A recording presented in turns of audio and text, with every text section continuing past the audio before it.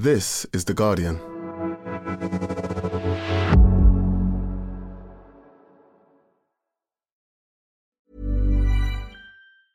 Finding your perfect home was hard, but thanks to Burrow, furnishing it has never been easier.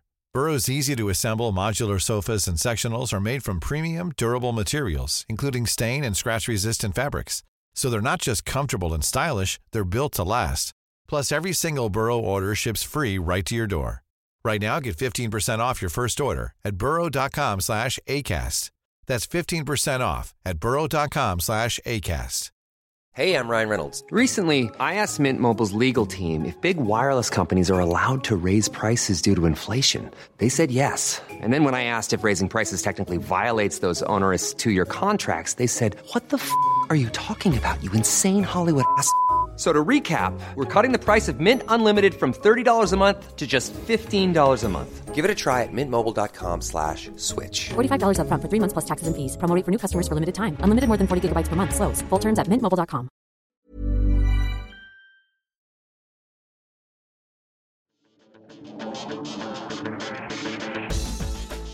Hello and welcome to the Guardian Football Weekly. West Ham win the Europa Conference League. Declan Rice, the third player to lift a trophy for the Hammers after Bobby Moore and Billy Bonds. The first major trophy of David Moyes' career after more than 1,000 games, and a fairy tale moment for Jared Bowen. If the game's about winning things, Paqueta justifies his £50 million price tag with one pass. It wasn't a great game, and it was marred by idiots in the West Ham end throwing bottles and drawing blood from Biraghi, who went on to give away the penalty and play Bowen onside. And so it's up to Inter to win a trophy from the 3 Italian finalists in Europe this season. Should be straightforward. Also today, Saudi Arabia start throwing insane money at players. They've just bought all of golf. Could the same happen to football? Messi turned them down for Miami, sadly not in time for Phil Neville to teach him how to do a step over properly. We'll do that, another Wolf blockbuster video update, your questions, and that's today's Guardian Football Weekly.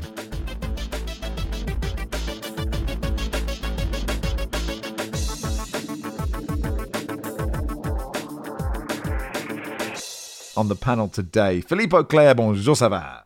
Ça va bien, bonjour Max. Bonjour. Hello, Nicky Bandini. Bonjour. And hello, Barry Glendenning. Bonjour. Let's start then with West Ham's win over Fiorentina in the Europa Conference League. David Moyes dancing, a last-minute winner. Mike says, as a West Ham supporter who's never seen us win anything in my 40 years on this planet, can I just say that I wish everyone a moment watching their team like I've just felt tonight. I didn't know football could make you feel this happy, even though I've watched it my whole life.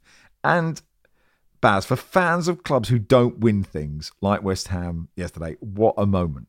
Yeah, and most teams don't win things with any sort of regularity, and some teams never win anything at all. So if you're a West Ham fan, this is huge. And I think there are some teams it's easy not to be happy for if you're a neutral and they're in the final and they do well.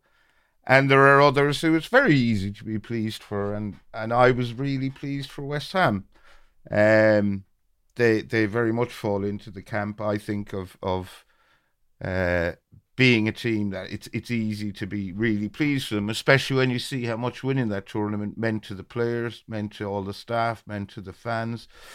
Pity there couldn't have been more of them there in a bigger stadium, but that's the way the UEFA cookie crumbles, I suppose. It wasn't a particularly good game, but it was an exciting cup final. I thought two teams with different styles. Fiorentina played the better football, of that there's no doubt, but West Ham got more goals than they did. And their long ball tactics worked, long ball, counter-attacking, defensive. It got them over the line, and that's all that matters. And just to see how much it meant to everyone involved. You know, some teams, and indeed some podcasts, look down their noses at the Europa Conference League and maybe consider it beneath them. But this clearly wasn't the case here. And as you say, Baz, you know, in a game lacking in quality, Nicky, that pass from Paqueta was not the only moment of quality, but pretty much. I mean, it was absolutely perfectly weighted, wasn't it? Yeah, it was a lovely pass. The last two goals were both brilliant. I mean, the penalty was fine. It was a penalty. I think at first glance, it's like, oh, that's a great penalty. You saw the replay, you're like, well, actually the keeper just goes the wrong way. It's kind of near the middle, but that's still fine. It's a penalty that goes in. But the other two goals were both great. And I thought that we talked about this last night on Stan, Max, that sort of moment for Jared Bowen running through and running onto it. Like, I think that's sort of where I really have sat ever since watching Roma do it last year with the Conference League. Like, all of this sort of football debate we have nowadays feels like it's always sort of hung on who's the GOAT, who's the best ever, what's the number one thing and the only shiniest thing. Jared Bowen's going to remember running through onto that pass for the rest of his life, like forever. That's going to be a thing that he remembers, going and scoring that goal. And I'm sure most of the West Ham fans are going to have that experience as well. Yeah, I suppose it sort of even comes to when you, amongst others, have been asking me recently, like, why do Roma fans love Mourinho so much? Because that was Roma's moment last season. I think maybe West Ham fans can understand that a bit better now, like how you end up with Jose being idolised, like, because he brought them that moment that West Ham are having now. And I love this competition. I think it's been a good thing that UEFA did, which we don't get to say all that often. So, I'm glad it exists. And yes, Paquetá, who, as you say, cost a whopping 50 million euros and 50 million pounds. Was it euros? I'm not sure. 50 million pounds, I think, but yeah, pounds perhaps hasn't justified that most of the way. But again, an assist in a cup final and a really good assist. It was a lovely goal.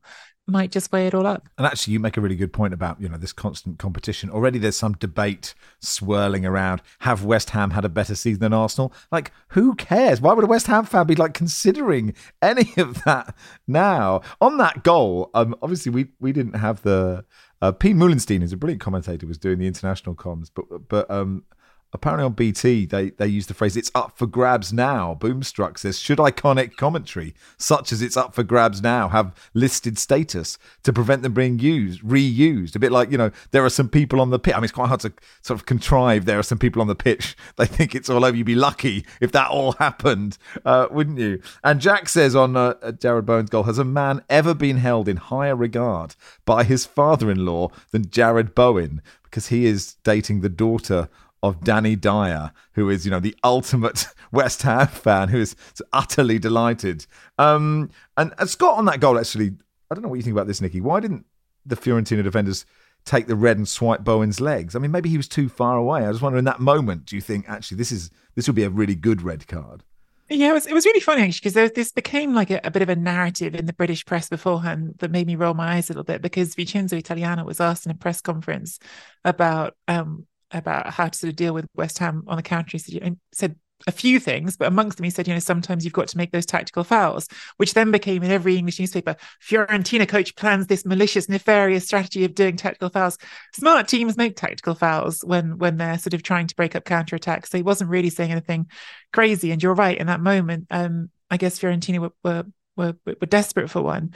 But as I said to you on the broadcast last night, I do think, and this isn't to diminish the goal, because again, I think West Ham were sort of brilliantly ruthless when they needed to be, and it was a lovely goal. But I do think there was just that moment watching Biraghi step up that tiny bit late. The rest of the defence steps out to try and get him offside, and Biraghi doesn't. And I thought to myself, Fiorentina played 60 games this year, which is only 3 more than West Ham, but they did play one on Saturday, in Serie A, where West Ham were off in Algarve. And to me, it was a moment of tiredness. And maybe that's also why he doesn't get fouled, because there's just a moment of tiredness from a team that's played 60 games, a defender who's played 51 games this season, a team that didn't get a week of sort of extra preparation in the Algarve. And that's, again, not trying to at all diminish the West Ham moment. I'm only answering it because you asked me the question. But I do think that lack of a foul or a moment of cynicism or whatever it would have taken to break that up is partly just because everyone was bloody knackered. Philippe, how big, I mean, this is a fatuous question, how big is this for West Ham, right? They are obviously the best resource team in the competition. Lots of people were pointing this out. I don't remember anyone being that cynical about Roma's win last season. They're one of the biggest sides in the Conference League last year. It's amazing for the players and for the fans, and actually for David Moyes, right? Because he's had over 1,000 games, and the first chance he gets to dance, as Andrew says, like David Pleat, just down the pitch, like someone who literally doesn't know how to do this kind of celebrating. Yeah, no, it is absolutely huge. And when you think, the 2 other trophies, so it's the European Cup, Winners' Cup, and the FA Cup, the Brooklyn Cup. And in a way, I think as a kind of trilogy, it kind of fits quite nicely together, because they are not. They won the FA Cup when nobody was expecting them to win the trophy, and perhaps of all the trophies, that's in relative terms the biggest, because the European Cup Winners' Cup, which, by the way, is probably the competition that this Conference League is the closest to, which is why I like it. It really has a flavour of the old Cup Winners' Cup, where there are teams that you're not really expecting to be there, where you look at the teams that West Ham has had to play since they started this incredible journey through Europe. Yeah, it's not a classic interrailing trip. They went everywhere. I mean, and they went to strange places, and which is what it should be, and which is why, by the way, Barry, you're saying about the size of the stadium. I thought in a way that added to the occasion for me, because it was so clear that the players, and actually Alphonse Areola was talking to the French television afterwards, and he said, "I've never ever lived anything like this." And he said, "You cannot understand what it was like to have this kind of support. You just can't understand." And this is a player who's won a few things, who's played with a few teams. And he said, no, this was special because of the stadium, because it was so close. You really felt the fact that there were all these West Ham fans. Apparently, I mean, it's 20,000 capacity. There were supposed to be how many? 4,000? Apparently it was about double that. They were everywhere. Even though there were still 300 seats free in the Fiorentina enclosure, which is very strange. But in a way, I think it added to that, and it will add to the mystique of it. I think what they experienced last night, and we all feel actually very happy for them, apart from the cretins, of course. We feel very happy for them, because also we feel that what they have lived yesterday, they probably felt happier that the fans of the winning team in the Champions League will feel, if you see what I mean. I mean, maybe not Inter fans, but Inter fans have gone through this. They've won a few things. For West Ham, it's just an absolute, what's the word for apogee? It's a climax and by the way, also people who say, well, it's a Mickey Mouse competition because look at it, they were 14th in the league and they only saved themselves very late. And well, they're not a 14th team in the league kind of team. They finished 7th and 5th in the 2 seasons before that. They're actually, if you look at who they've got and who they left on the bench, it's a very serious squad that David Moyes has got.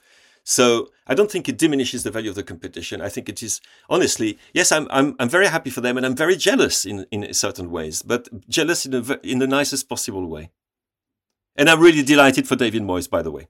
Absolutely, and I think everybody will be. Going back to his pleasy dance down the touchline, in his post-match press conference, he said he wanted to go full Marino and do a knee slide. And he actually said full Marino. But his knees aren't up to it, and he thought the grass was too dry, and he was worried he'd do himself an injury. That's right. Ian says, how pleased is Barry to see a proud Irishman captaining the Hammers to a European trophy? I mean, it's the perfect way for Declan Rice to say goodbye, isn't it, Baz? Yeah, I bear Declan Rice no ill will whatsoever. He seems like an absolutely smashing fella, just a lovely, lovely bloke. In his pitchside interview, I think the first people he thanked he made sure got credit, were the backroom staff, chefs and physios and all those people who prepare the players to be as ready as they can be for competitions. He will probably leave, almost certainly leave now. I don't think any West Ham, he will leave an absolute club legend and a hero, and there will be no animosity born towards him by any West Ham fans. It is just quite slightly amusing that he's proudly West Ham and was proudly Irish, and he will do anything for those teams apart from stay with them. Well, I mean, that is the nature. That is the nature of these things. It's not but no, I obviously don't blame him for wanting to better himself, playing the Champions League and whatnot. And he's just such a nice guy. It just seems like a really, really, really nice guy. It's not Fiorentina, Nicky. They did so well to equalise so quickly, and then they just had that.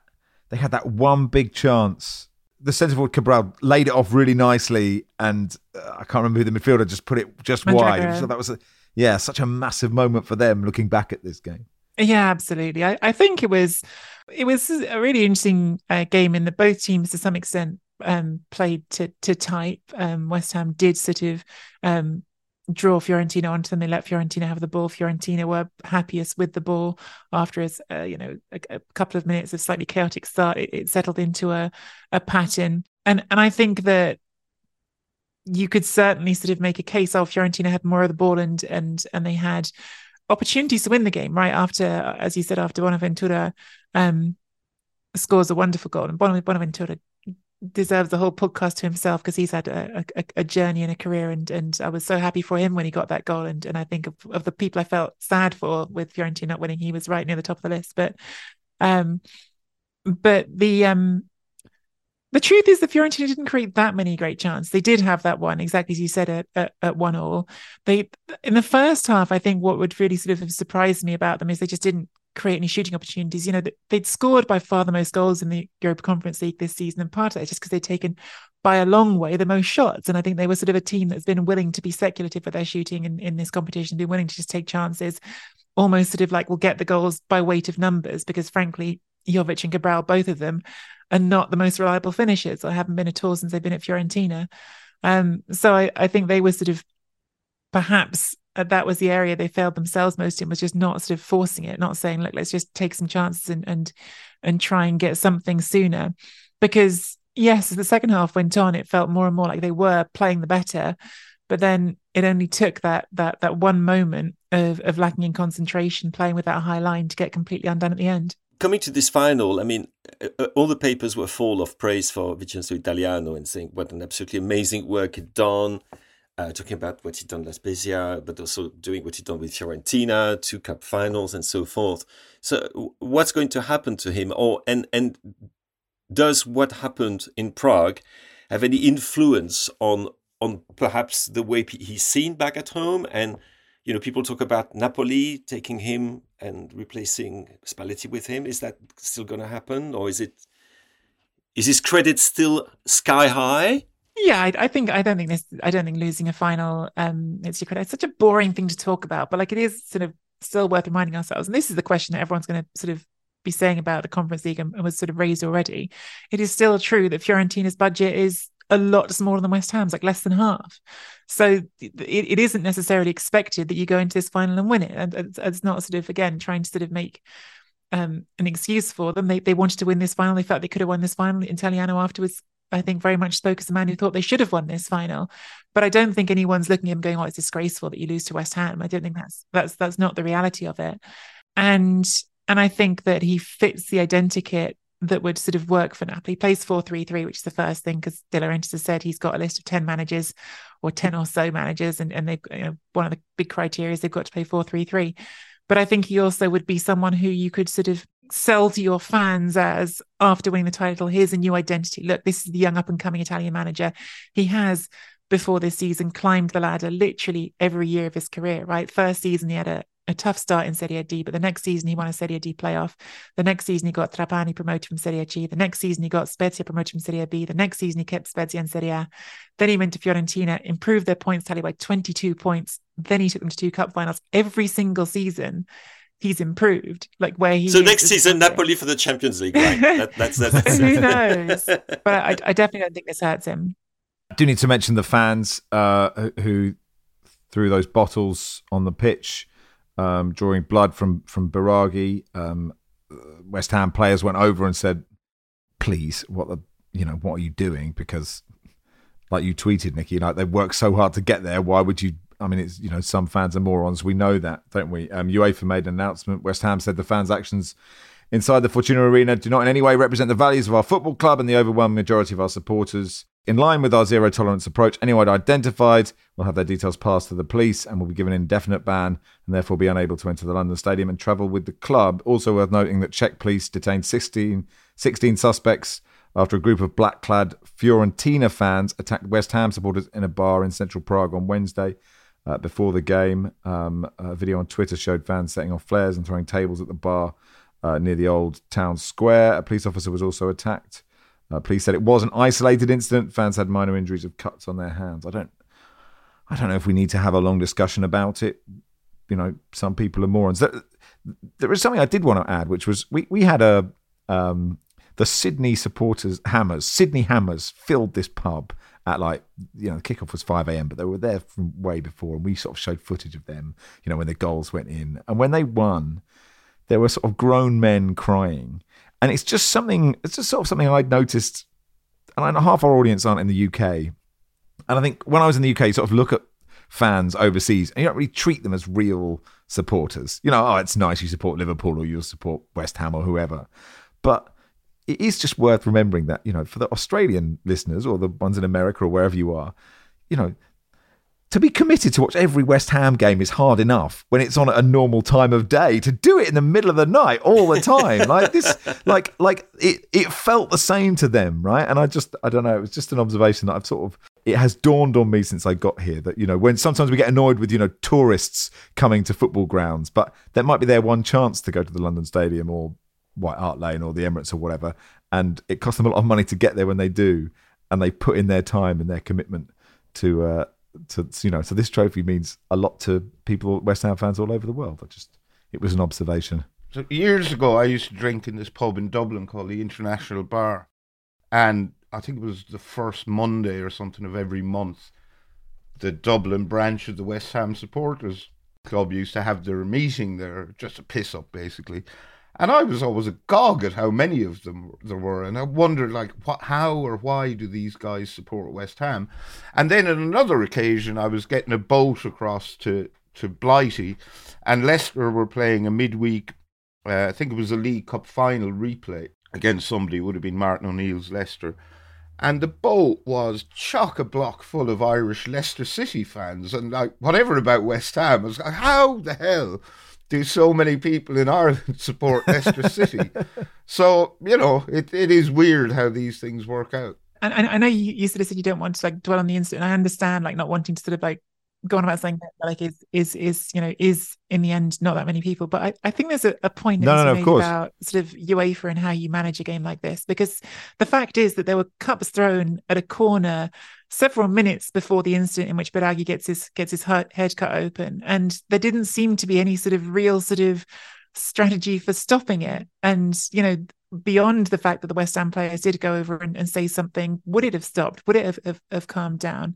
And adding that onto the fact that at the end of the game there were definitely some fans who just got onto the pitch and weren't even sort of ushered off. There was a point when Jared Bowen was doing his interview and he sort of physically ends up shoving a fan away from him who's sort of trying to... A very Cockney man. Yeah. The idiots being idiots of football games, obviously, it's just a cretinous way to behave, right? That's Biraghi is just a bloke, he's just a bloke who's doing his job, and you should not have things thrown at you and have your head cut open doing your job, right?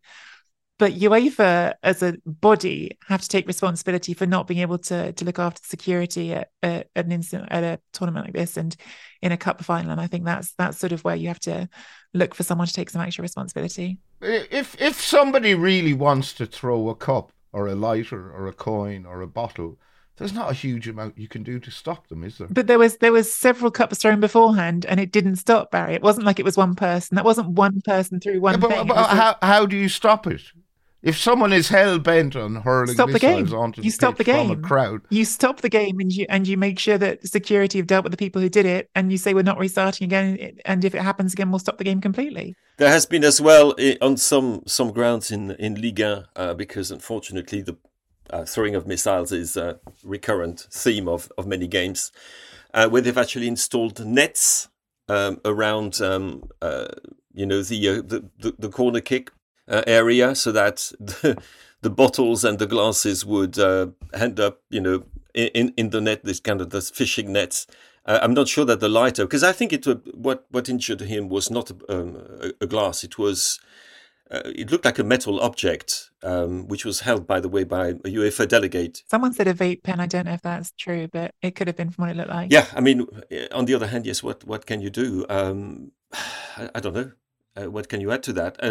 It would be interesting to see what will be the punishment meted out to West Ham, and to compare it to the punishment meted out for other offences by UEFA. That's all. As a smoker, whenever I see a lighter thrown on the pitch, I always think, whoever threw that, they'll regret that later. they'll need that. They'll go, oh, I really wish I hadn't thrown away my lighter. Anyway, that'll do for part one. Part two, we'll begin with Lionel Messi going to MLS. Ryan Reynolds here from Mint Mobile. With the price of just about everything going up during inflation, we thought we'd bring our prices down. So to help us, we brought in a reverse auctioneer, which is apparently a thing. Mint Mobile Unlimited Premium Wireless. How to get 30, 30, bit to get 30, bit to get 20, 20, 20, bit to get 20, 20, bit to get 15, 15, 15, 15, just $15 a month? Sold! Give it a try at mintmobile.com/switch. $45 up front for 3 months plus taxes and fees. Promo rate for new customers for limited time. Unlimited more than 40 gigabytes per month. Slows full terms at mintmobile.com. Finding your perfect home was hard, but thanks to Burrow, furnishing it has never been easier. Burrow's easy-to-assemble modular sofas and sectionals are made from premium, durable materials, including stain and scratch-resistant fabrics. So they're not just comfortable and stylish, they're built to last. Plus, every single Burrow order ships free right to your door. Right now, get 15% off your first order at burrow.com/ACAST. That's 15% off at burrow.com/ACAST.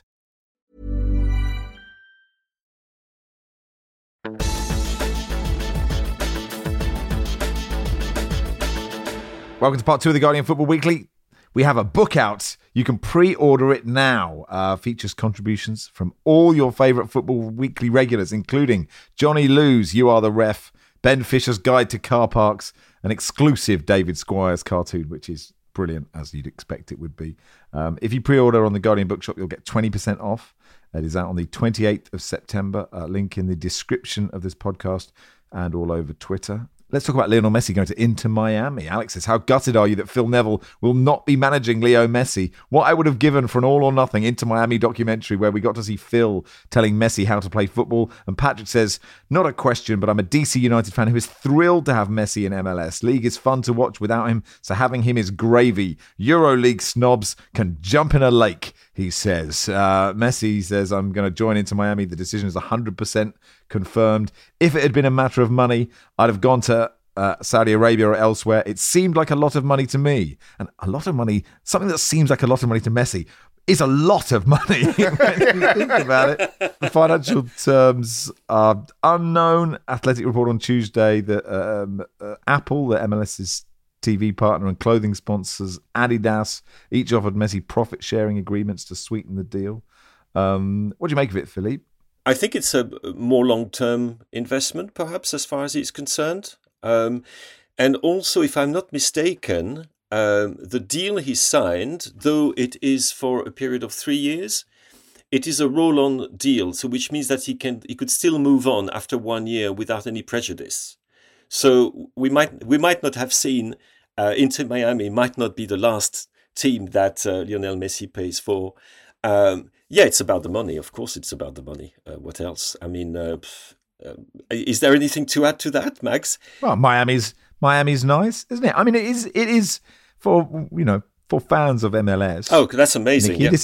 It is great as well, isn't it? Oh, it's brilliant, and I suppose is it awful? There was just a party. It's like, oh, but Messi's going somewhere different. At least they're not all going to Saudi Arabia, but.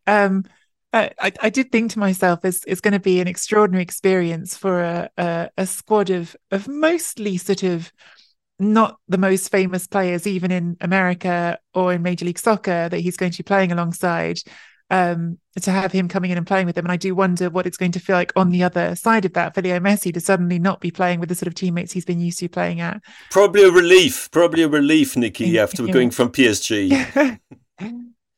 Well, I'm pretty sure Joseph Martinez is sort of one of the forwards there, had the goal of the year in MLS last year. He had a bicycle kick. So I did wonder if there's going to be some competition now. Hang on, you're coming over to my turf. I can still outdo you, Leo. DeAndre Yedlin is there. Harvey Neville is there, Phil's son. Harvey Neville is there. He's been playing for them a bit. Do I recognise any of the other names? Robbie Robinson rings a bell. Ochoa, Victor Ochoa, yeah. Victor Ochoa, that's not Leonardo Ochoa, is it? It's a different Ochoa. Anyway, our apologies for the rest of the Miami squad. You make a very good point, Nikki. It will be quite interesting for them. Yes, do you think it will be... Paul Merson always says when he went to Walsall, like, he just couldn't... He'd play these passes that were great, but no one ran for them, so he looked absolutely terrible.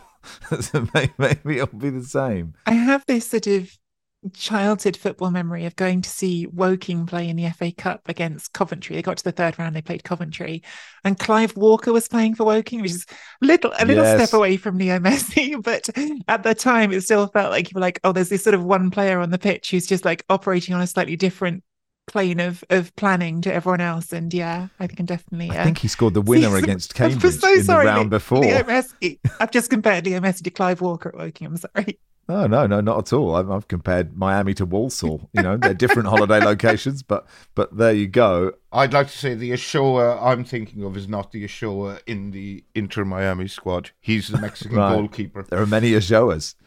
He didn't go to Saudi Arabia. Everyone else is.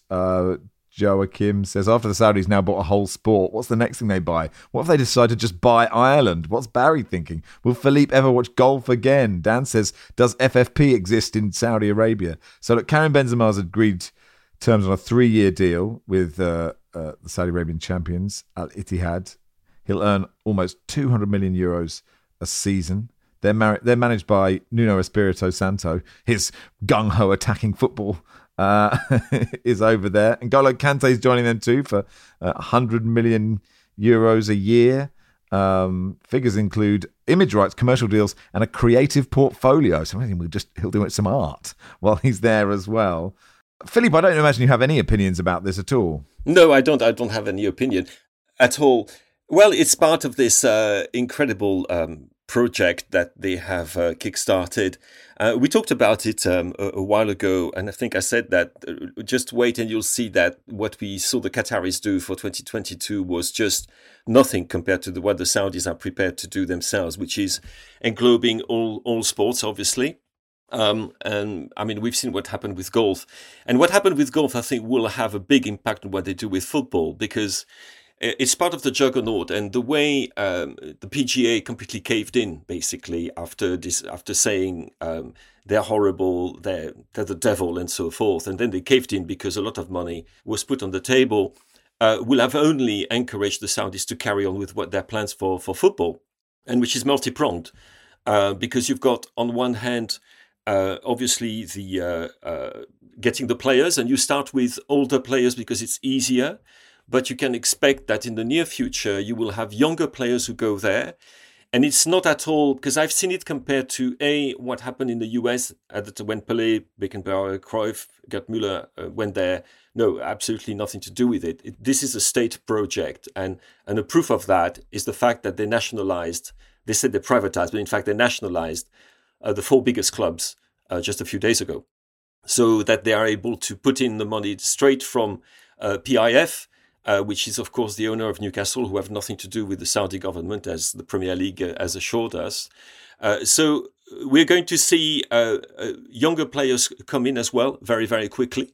It should be added that the Saudi League is not a rubbish league at all. It is actually, in Asia, one of the best. And I think if you look at their performances in the Asian Champions League, you will see that only Korea and Japan have given more Champions League's winner in Asia than Saudi Arabia. And it's not something that was born out of nothing just a few years ago. It is something that's been there for a long time. With this caveat, the amount of money they're prepared to launch at their football project, we're talking about $1 billion per year in terms of salaries. That's rather a lot of money, isn't it? So it will grow and grow and grow. In September 2024, we have got a FIFA Council meeting which will decide on the next host of the 2030 World Cup. And some people think, no, the Saudis are aiming for 2034. I've always believed it was for 2030. And I can't see anything that's happening at the moment that is proving me that they will not go for that as well. Everything that they are trying to do, they manage to do it and achieve it. And this is only going to encourage them to go further and further in their project, which is basically domination. As far as I can see, the end game, Miguel Delaney was writing about it, is that they think they want a top 4 because big leagues have a top 4. That's why they bought these 4 clubs. They'll get 3 or 4 really great players. Every other club will get 1 really good player. So they want a competitive league. But like, could they? So the aim is to grow this league to the level of what Miguel is saying is like Ligue 1, maybe even Serie A, which is sort of blowing. They don't think they can get to the Premier League status. They've already they've already got an awful lot of allies in very powerful places. Don't forget the World Club Cup, or the Club World Cup competition as well, which is supposed to be an extension of the current format, and which in Gianni Infantino's dreams, and which was also in Saudi dreams, would incorporate many more teams, and in fact would be a direct competitor to the Champions League in Europe. And it's very clear. Look at what is happening in Africa. They're creating a Super League. Who is going to bankroll the Super League in Africa? Saudi Arabia. I promise you, it will be Saudi Arabia. So what happens is that you de-Westernize and de-Latin Americanize football. And so you make it a truly global sport in terms of who has the power, which, by the way, if it were other people who were involved, might not be such a bad thing. Let's be absolutely frank about that. But the aim is that in Africa, you will have a top 4, top 8 teams, which will have genuine financial power, therefore being able to keep the players, but also to bring players back in, or bring European and, Argentinian and Brazilian players in. So these 4 clubs will be able to compete in a revamped Club World Cup. The Asian clubs, obviously the Saudi clubs will be there to grab the places. So you can see where it's going. And you have a Club World Cup. And if the Club World Cup genuinely has the 24 best teams in the world, well, people will watch it. And they have managed. And I don't know if this is a ridiculous question. If Saudi Arabia didn't publicly execute 81 people in a day and didn't jail a woman for sending tweets and didn't imprison gay people, would this be a problem? Pretty big if, isn't it? Well, it is a big if. But I'm just wondering, obviously it is a big if, right? And it is a problem for the same reason that people thought the Super League was a problem. If you have hegemony, you don't have any competition anymore, and also you completely, I was going to say, bleed the sport from what made us fall in love with it to start with. I mean, you were talking about those West Ham fans in tears in Australia at 5 o'clock in the morning.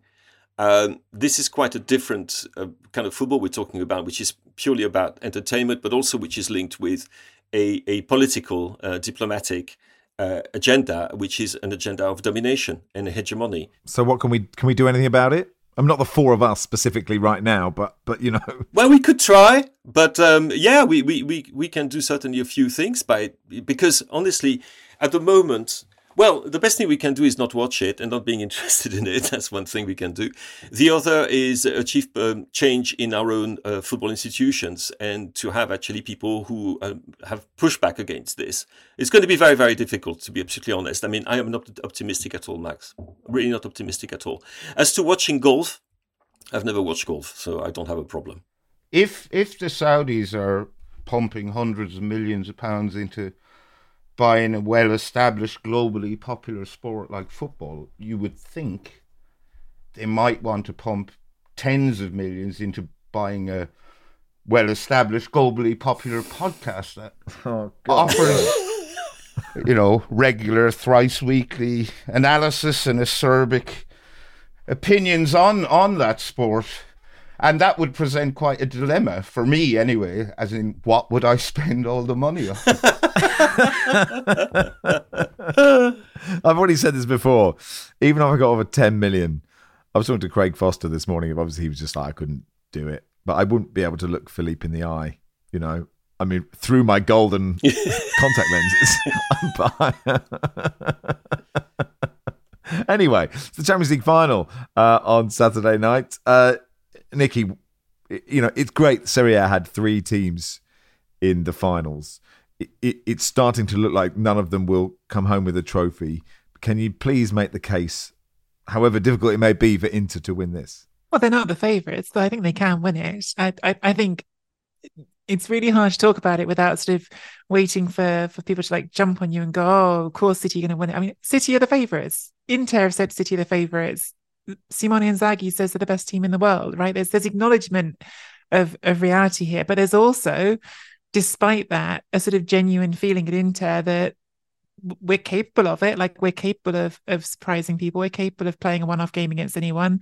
There's this real sort of foundational belief, I think, at Inter that goes all the way back to last season when they got the win at Anfield in the second leg of their game against Liverpool, which didn't mean anything, right? Like, they still went out of the competition. They'd lost the first leg at home 2-0. But I think there's been this sort of sense of building self-assurance and belief of the capabilities within the team ever since then, that was then multiplied with the wins of Barcelona. And they've said it a lot. That's very much Inter's story, is no one thought we were going through that group stage. And it's true. If you go back and look at that group stage draw, nobody's got Inter coming out of the group with Bayern Munich and Barcelona. And I know Barcelona weren't at the peak of their powers at that time, but frankly, go and look at the Inter teams that lined up against Bayern Munich and Barcelona. Those were nothing like the teams that have finished the season. There were players in those teams who aren't part of the picture right now. So there's sort of been belief building through those moments. It's all sort of multiplied by the fact that, yes, under Simone Inzaghi, they've won every domestic cup competition there is. They've won 2 Supercoppa and the Coppa Italia both times. And there's a certain sort of, in a one-off game of football, anything can happen. Player for player, they're worse than City. But can Lautaro Martinez score goals against Manchester City? Of course he can. He's scored goals against all sorts of teams. Could Edin Dzeko or Romelu Lukaku as well? Of course they can. Can the rest of the team keep a hold of everything City can throw at them? Can they deal with Erling Haaland? Can Francesco Acerbi, who completely shut out Olivier Giroud in 2 legs against Milan, do the same thing to Haaland? That's a bigger question. But is it possible? Yeah, it's possible. Would that be called doing a Chelsea? Because really, to me, it reminds me so much of what happened in 2012. And one of the victims of, Roberto Di Matteo, who was also, many people thought what he's doing in the league, that's rubbish. And, that he's not the right person for the job. Then beating Pep Guardiola's Barcelona with a team that, honestly, man for man, was way inferior.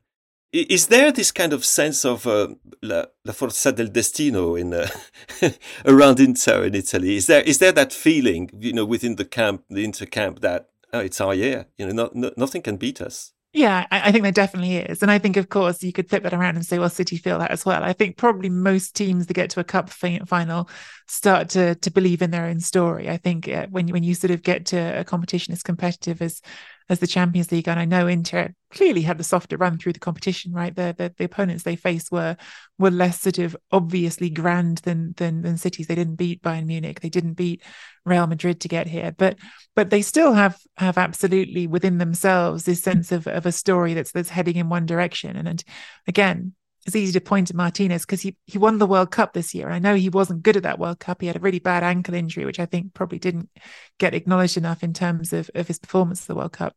But he's still telling himself, I won the World Cup this year and now I'm going to win the Champions League. Of course he is. Of course he thinks that because professional footballers back themselves, and ones who are playing at top clubs back themselves to that level as well. But I think even some of the less obvious names in the team, you listen to Alessandro Bastoni, who has had a really sort of interesting season at centre back, or one of the 3 centre backs for Inter in that back 3, and who has developed as this ball-playing defender. Someone at the press conference told him he was a bit of a Guardiola player, and he said, well, I think I'm actually more of an Inzaghi player, thanks very much. But I thought I really enjoyed when he was sort of asked, and they've all been asked this question about, are you afraid of City? And they've all basically said, don't be ridiculous, why would you be afraid of a football game? But he sort of had this comeback of, oh, no, you can be afraid of murderers, you can be afraid of nasty people. Why would you be afraid of someone who's my age? Which was clearly like talking about Haaland. He was saying he's just someone my age. He's not actually a robot. Now we'll see in the game whether or not he ends up getting made to look silly. But I think that self-belief is there for Inter. Whether or not, yes, it can get pricked very quickly. We'll see. Well, they've been on great runs here. They have lost 6 times this season, twice to Brentford, Man United, Liverpool, Southampton in the League Cup, and Spurs. So, there's precedent. They've not won every game in their history. Kyle Walker, Pedro Pep said he might be injured. He was not good after a disturbance in his back. Disturbance is a funny word. It sounds like, late at night. There's some ne'er-do-wells around the back of Carl Walker. Actually, it's not impossible, is it? But Carl Walker said, I'm fine. I'm just getting old. I won't be missing the Champions League final for anything. So, look, we'll find out, and we'll do that pod on Sunday morning. I look forward to the game and the pod. That'll do for part 2. Part 3, we'll do any other business.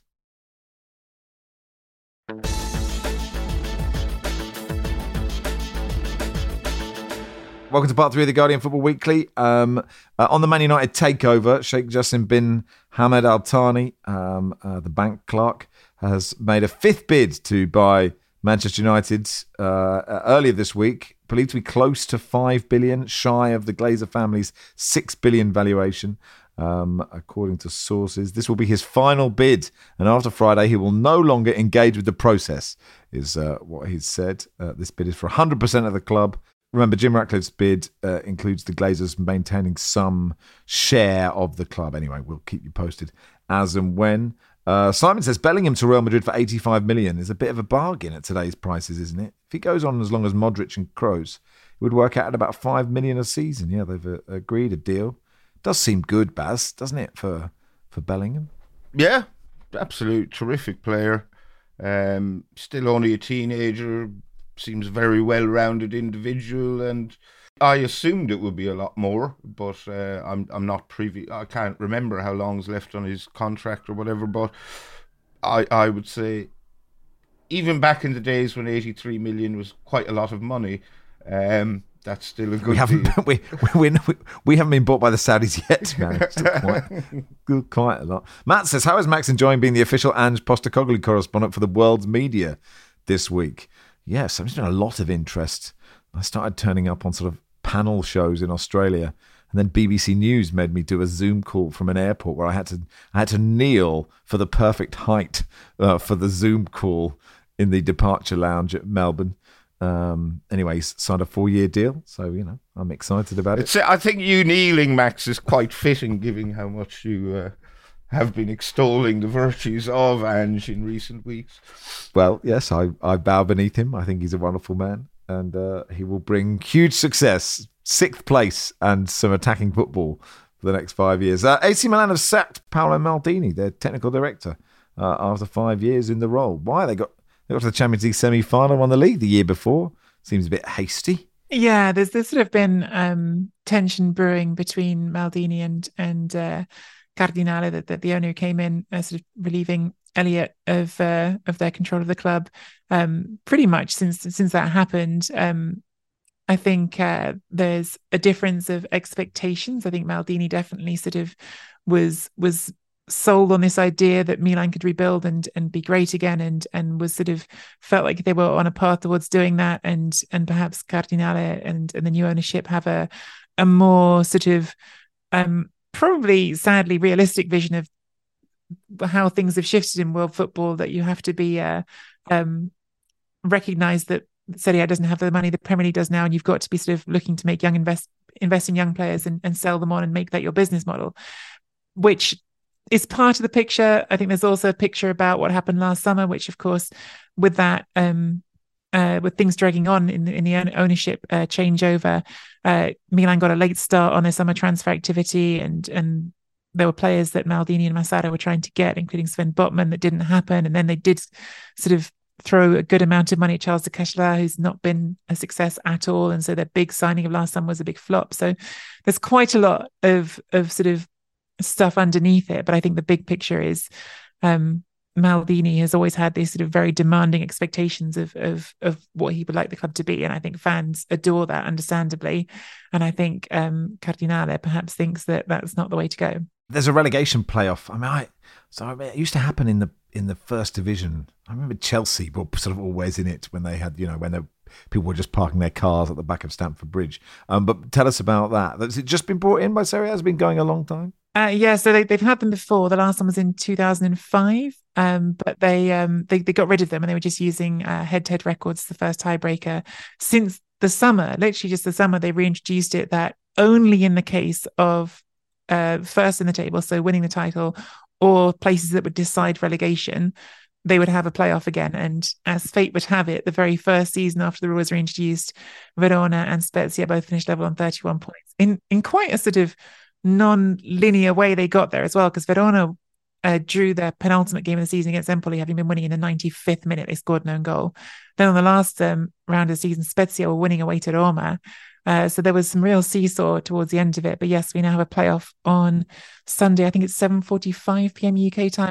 One-off game and no extra time, Max. So if it's a draw, penalties. Sega says, how long before the robots take over? AI didn't do a great job on the Subaru song, but ChatGPT has a great Liverpool chant for Alexis McAllister, ready, to the tune of Ecuador by Sash? ChatGPT did one. So, I mean, the problem is, Barry, by the time that, some nation state comes around to buying this, it'll already be done by AI. AI Barry. Daniel says, has Philippe listened to the new Cantona? Have you listened to any of his music, Philippe? Yeah, I have listened to one song, and it's exactly what I was expecting. It's fascinatingly horrible. Is it spoken word? Or it's a kind of a Gainsbourg-like rendition. I mean, the delivery is very Gainsbourg-like, but think more of the Gainsbourg of the later years when really his singing voice had gone.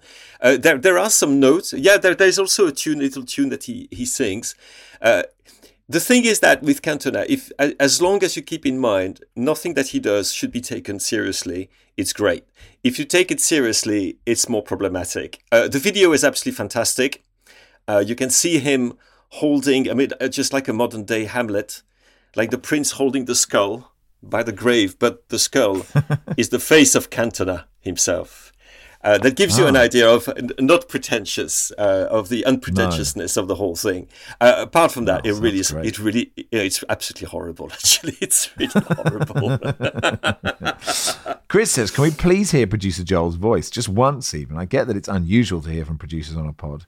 But PJ, as he calls him, very familiar, is ever present and clearly knowledgeable, guiding a member of the cast. And all he does is press record, for goodness sake. Clearly, he's more than a cipher. We want to hear his actual voice. If you want to hear producer Joel, you can buy tickets to the live tour on sale very soon. We are touring the UK and Ireland in November. One of the shows, of course, will be streamed worldwide. Still have big plans for our US and Australia tour. At least I have. No one else is trying to get... And so do I. We have, yeah. We'll be playing Riyadh next February. And Michael says, hi, Max. Just a quick Wolf from Gladiator's Blockbuster video update. Back in the mid-90s, he opened the Harrow branch. Maybe part of his deal was all late fees were waived and got that sweet staff discount Adam mentioned on the last pod. Anyway, after the rise of Netflix, this Blockbuster video turned into Tile King and is now the world buffet that I am yet to frequent. Do keep us posted, Michael, if you do. So yeah, who knew the links between Wolf the Gladiator and Blockbuster Video were so deep? But we will keep this. It will soon be a 10-part podcast, and hopefully we'll be involved somehow. So if there's any more info you have on Wolf and Blockbuster Video, we'd love to hear it. I don't think anyone else would. So, do let us know. And that'll do for today. Cheers, Baz. Thank you. Thank you, Nikki. Thanks. Thank you, Philippe. Thank you, Max. We'll be back after the Champions League final. Football Weekly is produced by Joel Grove with Arif Islam. Our executive producer is Max Sanderson.